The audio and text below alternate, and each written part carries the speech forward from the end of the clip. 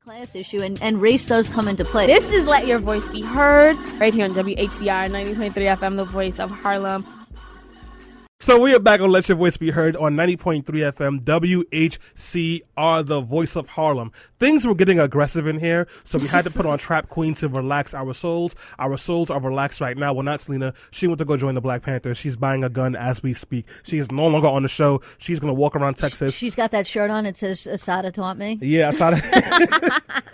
free Big Meech. Like, that's how Selena's down with the fold now, guys. And if you are just tuning in, we have had an amazing show. We talked about Khalif Bowden, who was in prison for 3 years because of a stolen book bag they could not prove he had. He committed suicide 3 years after he was finally released from prison. And we talked about the prison industrial system and the over 400 people in New York right now locked up at Rikers with no trial for more than 6 months. Yes, that is actually a thing that is happening. Then we moved on to the news roundup and we talked about that amazing black woman whose name whose name is Rachel. Oh, she's not, well. Yeah, she's not really black. But can we call, because if she identifies as black and she says, I'm black, what are we supposed to refer her as? I don't know.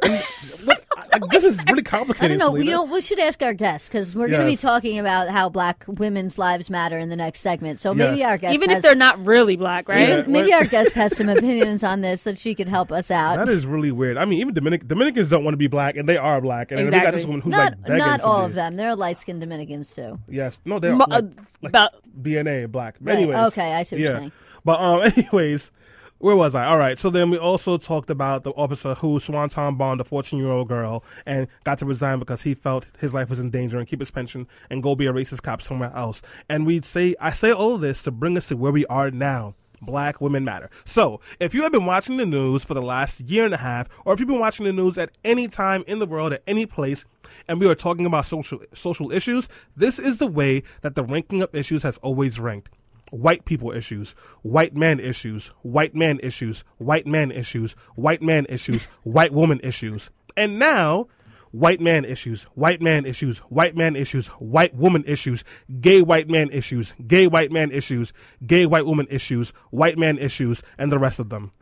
And now, in this past year, as we've seen more video footage of people of color being killed by police officers or vigilante police officers, like that time where they shot 137 bullets into a car, and one cop was so afraid for his life, he jumped on top of the hood of the car and shot 46 more rounds because he didn't know if the Negroes were going to jump out of the window with their super Negro powers and kill them.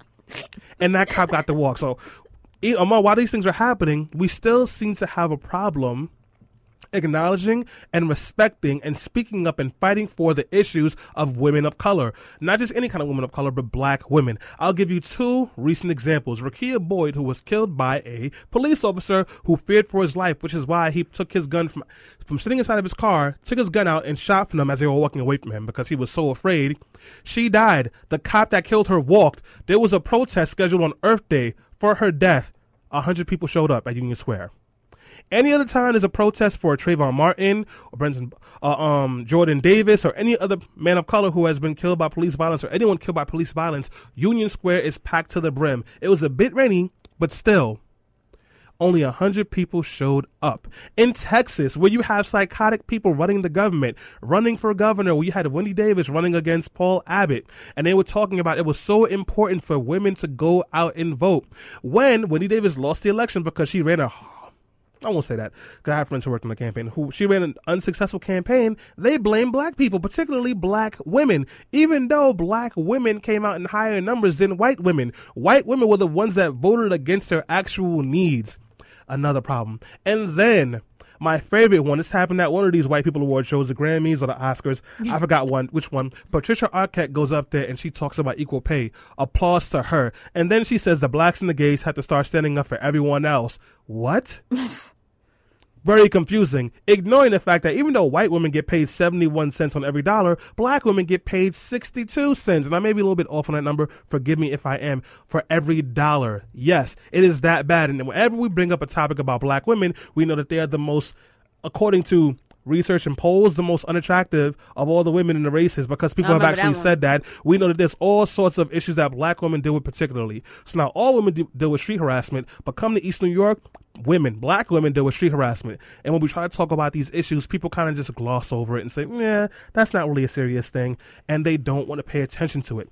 So now, because this issue is important and everyone in this studio believes that black women not only matter, but they are also magic and they also freaking rock, we have with us an amazing guest. Her name is Tiffany L. Gill, and she's an expert on self-esteem and empowerment, a dynamic writer, a speaker, and passionate advocate for women and girls. She launched Black Girls Unscripted, a documentary and social campaign which you guys need to check out, and it's to help challenge perceptions, raise awareness, and transform lives. The documentary explores the lives of dynamic teen girls of color as they defy popular cultural stereotypes and pursue their dreams. And if there's one group of people who we need to be putting in the spotlight and giving a voice and making sure they have a place in this space, it is black women. So Tiffany, thank you so much for tuning in, and how are you doing today?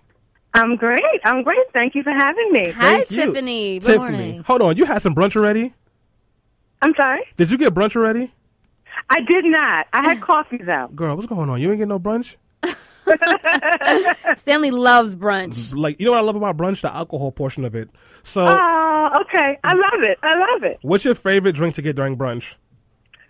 Well, I guess I'm pretty standard, the mimosa. The mimosas? I like to get the blinis because I think it's classy.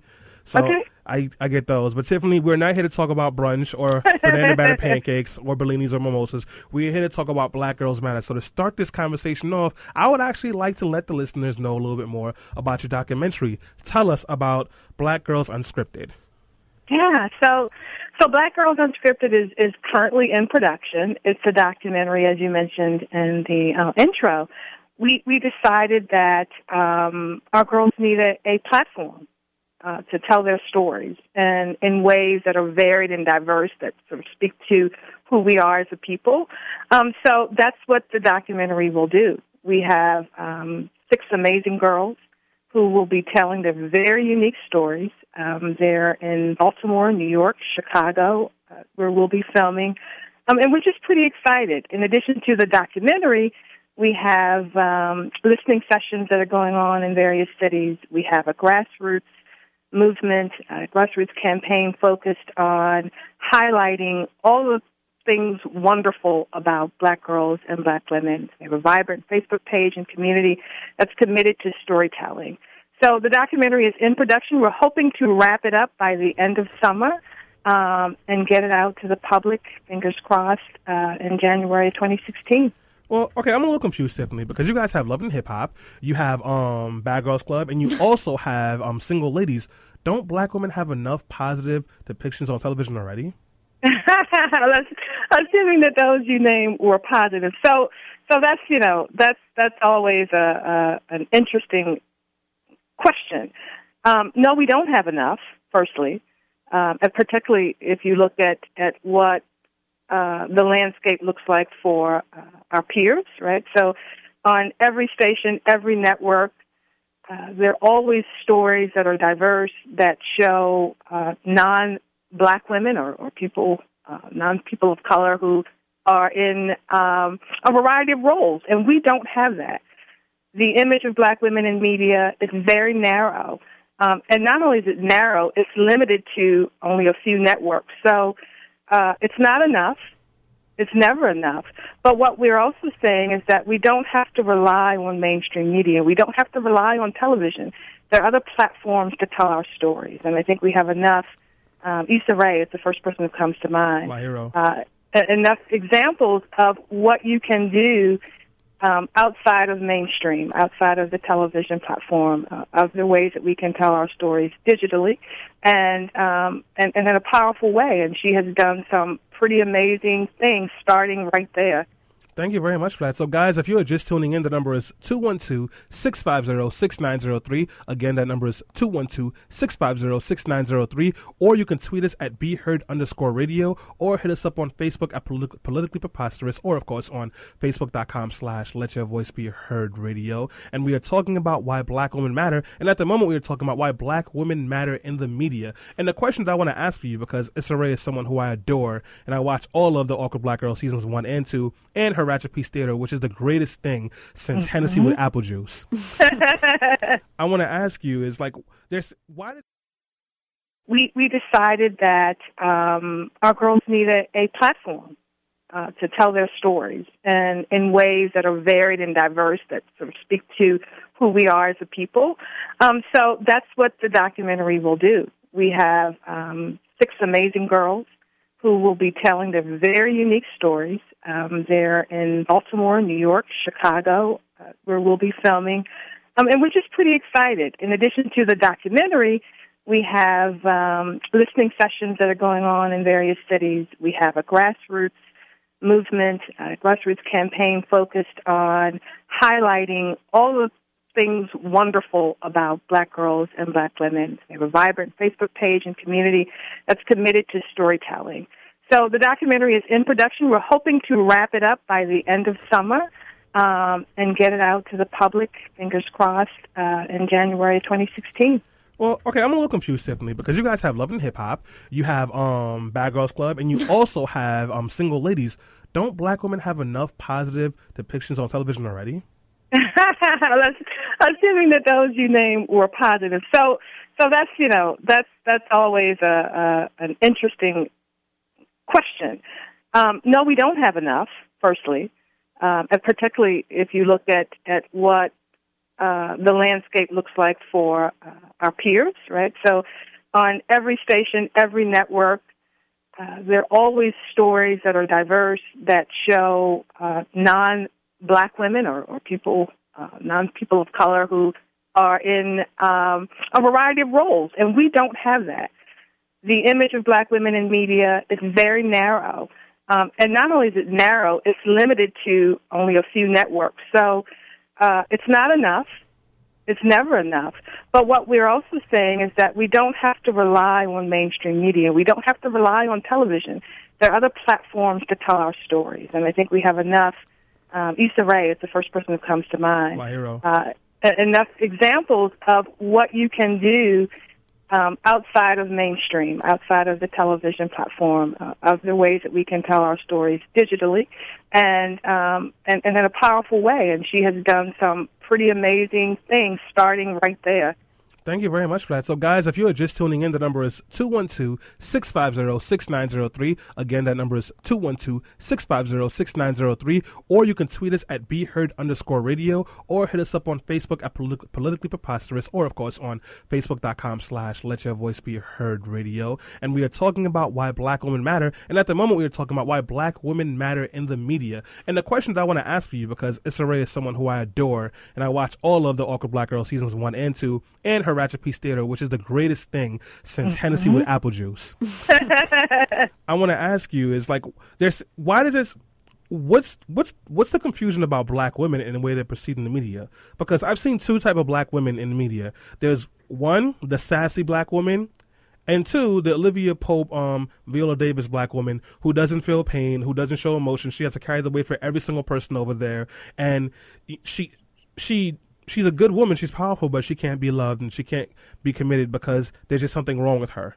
Why? What is there anything else different from that, and why are those the only 2 we see? Well, revenue, ratings, money, right? So it's what drives the viewership. That's the first thing. So if these stories are popular and they have the data to support that, and you have the advertisers who are jumping on and putting the ad revenue behind it, then sure, that's going to be most important. But then, equally as important is the storyteller, and I happen to be a huge fan of Shonda Rhimes. I am somewhat of a fan of Scandal. I don't watch it very often, but I think there's a confusion between diversity of voices and being able to show Black women in very nuanced ways, but then how those depictions play out off screen is totally different, right? We have a tendency, or there is a tendency, to assign characteristics and personality types and behaviors of Black women that we see on television to those women in real life. And that just doesn't happen to our white counterparts. So the problem is really drawing the distinction between characterization of Blacks particularly black women, and what is true of black women. And what that means is we as black women, as black girls, as black folks, have to start telling our own stories because the storyteller matters. So I don't know that it's confusion. It's very clear that all of this is about ratings and revenue, what's most popular, what drives the viewership, but then how this plays out in our communities, how this impacts our girls, how those perceptions impact our everyday lives, policy. Tiffany, you are right on point there. I just wanted to add on that, as you're saying, it is very dangerous when the only type of perception we see in television of black women are this one type of caricature of what a real black woman is and her experiences. And it does lead to how black women are treated in society. Now, very recently, there was this white woman and a pregnant black woman. She was like 5 to 6 months pregnant and showing. They got into a road rage incident and like a shouting match. So the white woman called the cops, started crying, and told the police officers that she felt in fear of her life and that the black woman, I don't know if she went to press charges, but she was like, the black woman definitely shook her up and rattled her and they wanted to check her out. So then the black woman comes out of nowhere and she's like, the cops approach her and she's like, yes, I just dropped off my second grader. I'm actually really glad you guys are here. I'm paraphrasing, by the way. I'm glad you guys are here because that white woman is crazy. She cut me off. She scared my little second grade child. I'm pregnant and I'm in fear for my life. So the police officer, after hearing both sides of the story, proceeds to ask the black woman for her identity, for her name, and sort of like questioning her. And she's like, why? I don't want to, like, she kind of took it in defense because it's like, she knows and she feels like the victim in the situation, but they want to, follow up on her. So she was like, no, I don't want to give you my name and I don't want to give you my ID. And it happened to happen in a state, it was California, where you don't have to give the cops your name and ID. So she was like, no. So she gets on the phone and she was like, I don't want to have to deal with police harassment today. So she gets on the phone and she's like, get away from me. I'm going to go. She starts walking towards the school. The cops wrestle her. They were like, no, you need to submit. You need to subdue yourself. And they get her, tackle her to the ground, put her on her stomach, on her pregnant stomach. She is screaming out, saying, I am pregnant. Get off of me. Get off of me. And they're like, stop fighting. Stop resisting. She's in fear for her life and the fear of her unborn child. And I just want to go to show that when we are constantly portraying black women as a threat, as loud, as ratchet, as a thought, as all of these different words, this is how white America sees us, and they proceed to treat us as people who are dehumanized and devalued. So I just want to add that. Yeah. No, you're absolutely right. I happened to see that video. And yeah, you're absolutely right. That's exactly what happened.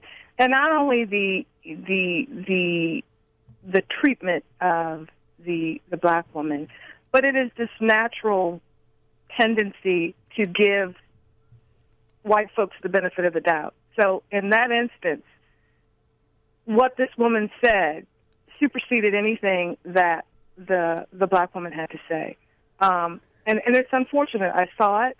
I saw the follow-up interview where she said that how it made her feel.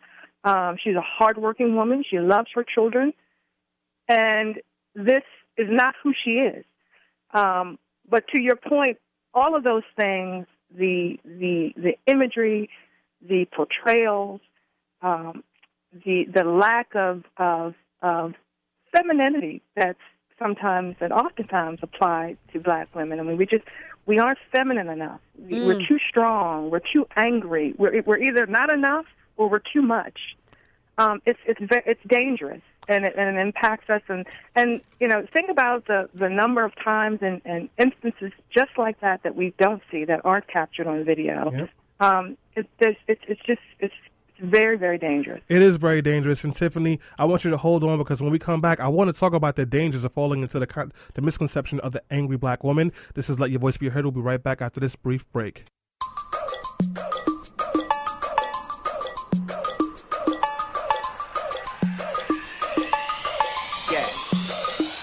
Okay, we walk off in it, ballin' in it, hopping out of Lambos and Ferraris in it. Popping bottle with a thick red supermodel. They may talk a lot of that, but they can't do a lot of it. We are back on Let Your Voice Be Heard on 90.3 FM, WHCR, the voice of Harlem. We are playing Minaj. I don't know if we can say the first Nicki part of her Minaj. name because, the Minaj part is the bad part anyway. But anyways, we have been talking about Black Women Matter. Selena told a very powerful story about a woman who was aggressively arrested by police officers when she was pregnant. And before we jump back into the conversation, we do have Miss Deborah on the line, and I wanted to let her have a chance to let her voice be heard. Miss Deborah? This Miss Scarlett O'Hara routine is wearing very, very thin. And it's not just for white men. Now white women are falling into play. Now, I heard a white woman say the other day that she thought that the cop should have been given a badge for what he did. In terms of the whole femininity issue with black women, I saw someone the other day get up from his seat and he gave a white woman a seat. I didn't know she was pregnant. She put her hand on her stomach and she smiled, and he got up and he gave her a seat. Now, I had sat with this man for a very long time. He's a very nice man. He did nothing wrong. Her husband was standing there, or her boyfriend. I don't ever assume that white women are married and black women are not, because I know a lot of white women who are not married, and people walk around calling her Mrs. So-and-so, okay? And I'm saying this for the simple fact that there's a lot of nasty verbalization on radio about how black women are animals. They have no sense of commitment to their men and things of this nature. Black girls have to be protected, and they have to be made to feel that they are important. And the reason why cops do this, because they know they can get away with it, and they know that nobody will ever come to their door on behalf of their daughters. Thank you so much for that, Miss Deborah. And I'm glad you brought this up, because it helps me to shift the topic to something that I wanted to discuss, and it's the perception of what I call the angry black woman. So we know all about the angry black man, and I could talk about that for hours as I'm a black man, and I experienced that. But let's talk about the angry black woman. So a couple of years ago, right after President Obama was elected, there was a book that came out called The Abomination.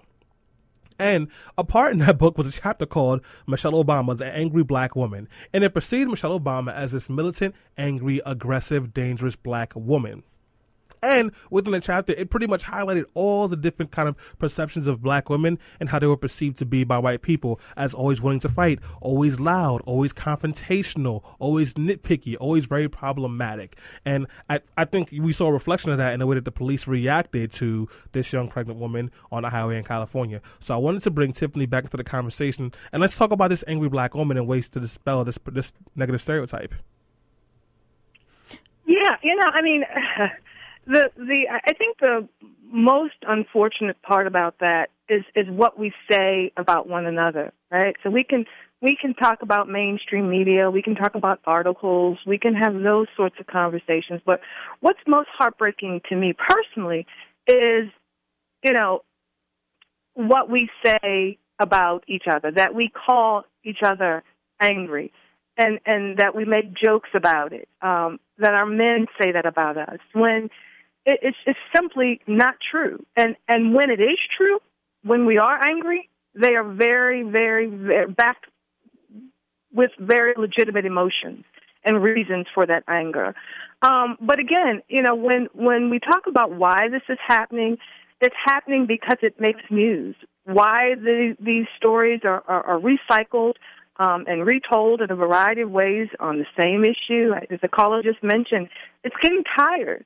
But it happens because people are reading it, people are clicking on those links, people are sharing it.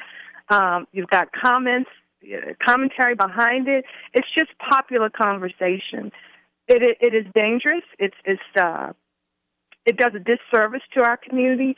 I have a vested interest in what's happening with our girls and how they absorb this information. They start to refer to themselves in that same way. So it is important that we change the narrative, and the way that we can do that is to start pushing up and pushing out stories that counter that.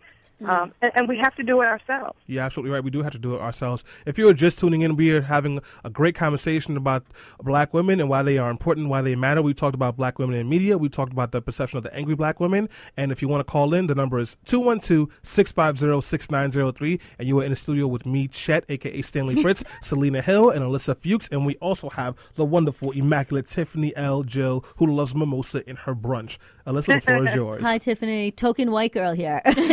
I'm very involved with a lot of social justice issues and civil rights issues, but I was saying to Stanley and Selena, I almost feel like a little awkward because, I don't come from that background. I can't speak on the experience of black women as, somebody who is not a black woman and who also, and while I can recognize privilege, and I do everything in my power to counteract that, I also in some ways feel sort of awkward joining the conversation because I don't really all that much know what to say. But one thing I have noticed, at least with respect to Black Lives Matter movement, that I think is something I really wanted to ask you about, and Stanley pointed it out during his introduction, is that whenever an unarmed black man is killed by the police department, or even not by the police department, you don't really see, you see a lot of people coming out and speaking out about it, but you don't necessarily see kind of when a black woman is killed, by the police department or by somebody else, it sort of in some respects flies under the radar.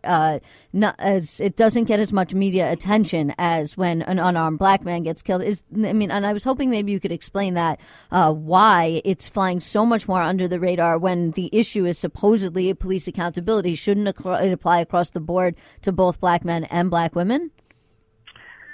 Yeah, well, yes, it should.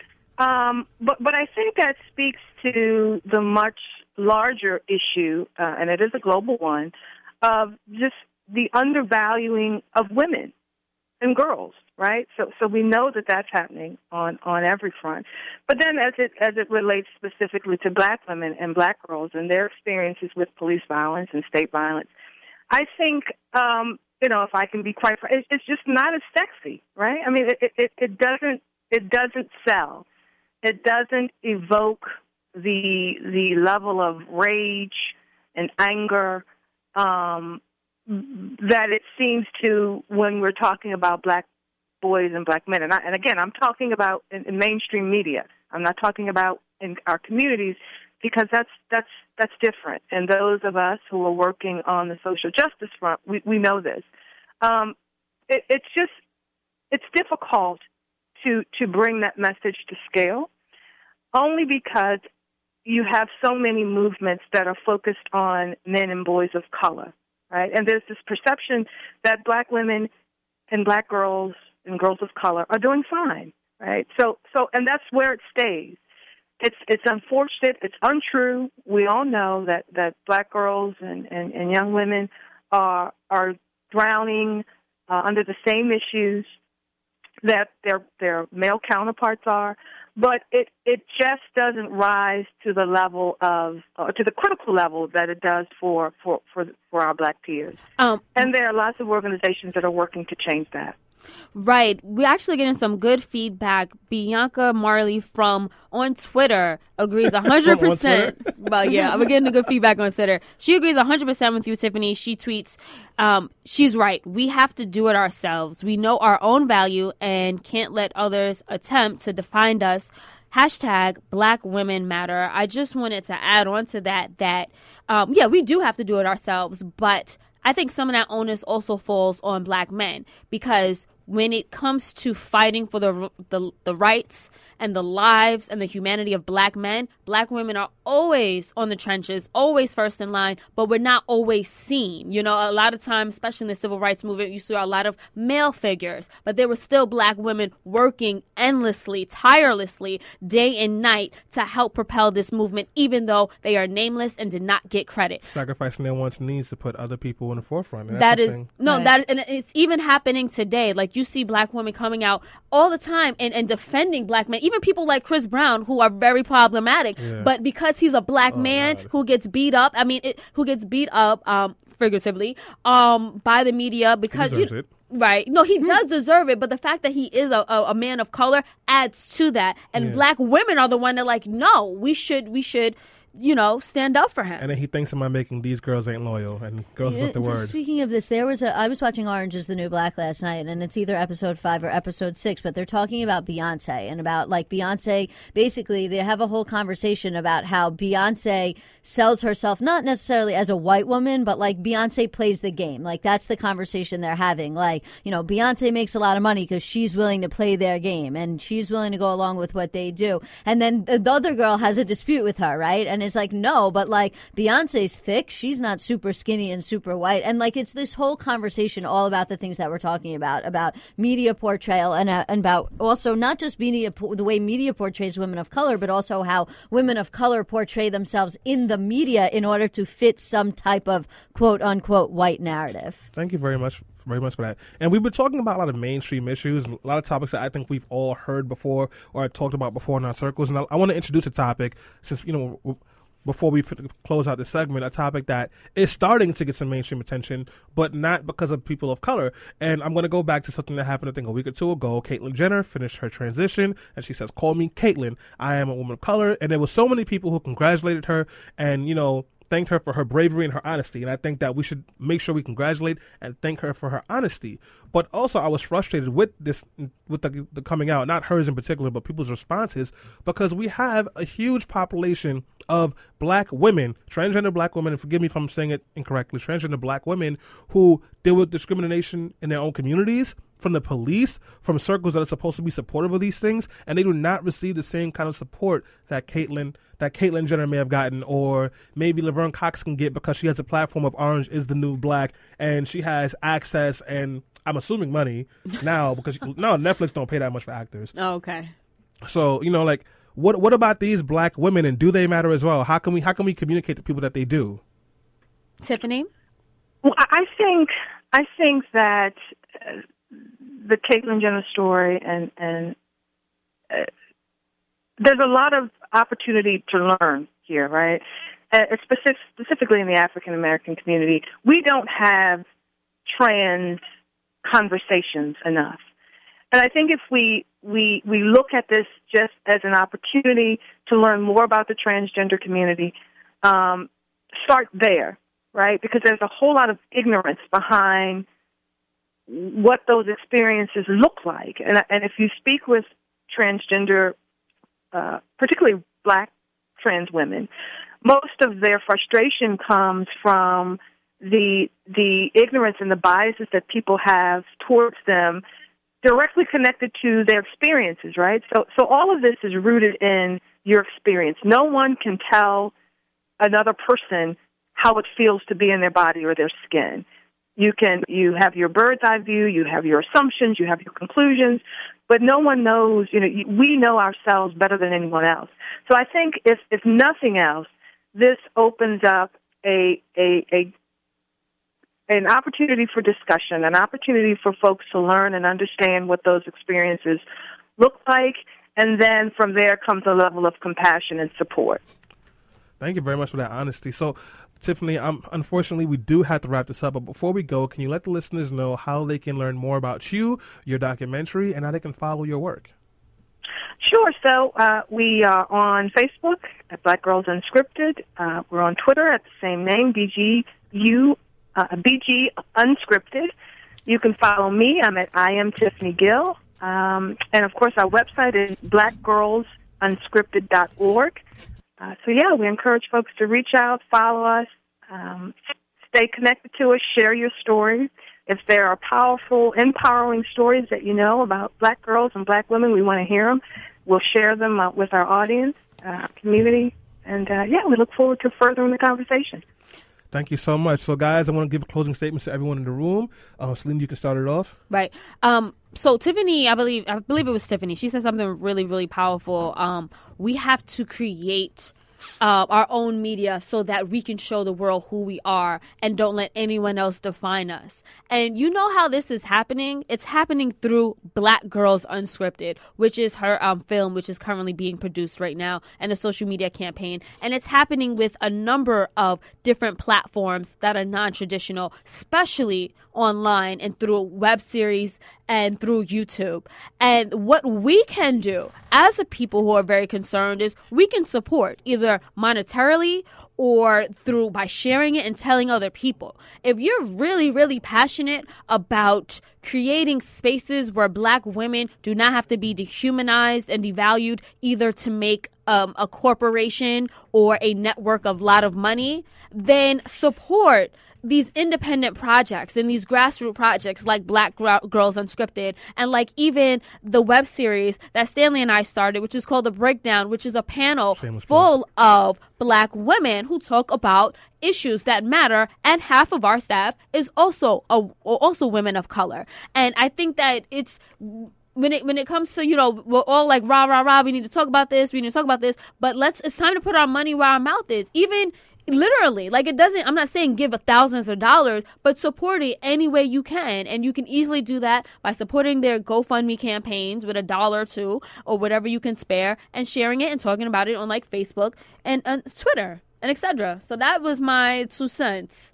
Thank you for that, Selena. So I want to close this out by starting off with a quick unnecessary story. So for those of you who know me, you know that I wrote a book and I published it, and it's called Confessions of a Sucker for Love. So the goal of Sucker for Love was to give people a man's perspective on relationships and dating, because I felt that no one really knows a guy's story, particularly a Black man's story on love and relationships, because from my experience, Black men have always been overly sexualized. And I learned a lot of things when I was writing this book, and I've gotten a lot of different responses since it's been published.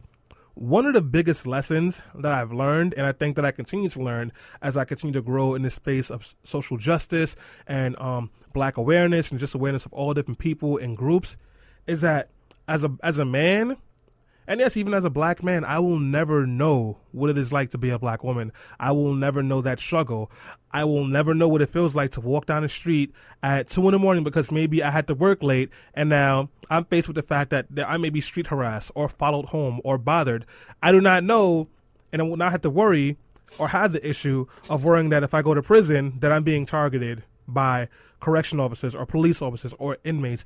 I don't have the problem of people telling me that I matter as a Black woman, because Black women have always fought to put me in the forefront. Anyone in the social justice movement has fought to put me in the forefront. So I cannot connect with it. I don't understand that problem. What I do know, and what I can do, is that I know that I love Black women. I value life. I know that Black women matter, and I can use the little bit of privilege that I have as a man, because I do have privilege, to help to push Black women and women of color into spaces where they can be heard and their issues can be acknowledged and respected. And if you care about any woman in your life, whether she's Black, white, green, or orange, and you are male, that is your duty, and that is a job that you have to do every single day, because they do matter, and they don't hear it enough. And if this was too much for you, then maybe you need to take a step back and ask yourself a question: do I really love the people in my life? Because Black women matter. So guys, we got to go on a quick break. When we come back, it'll be the quickie. Alyssa's talking about one person, one vote.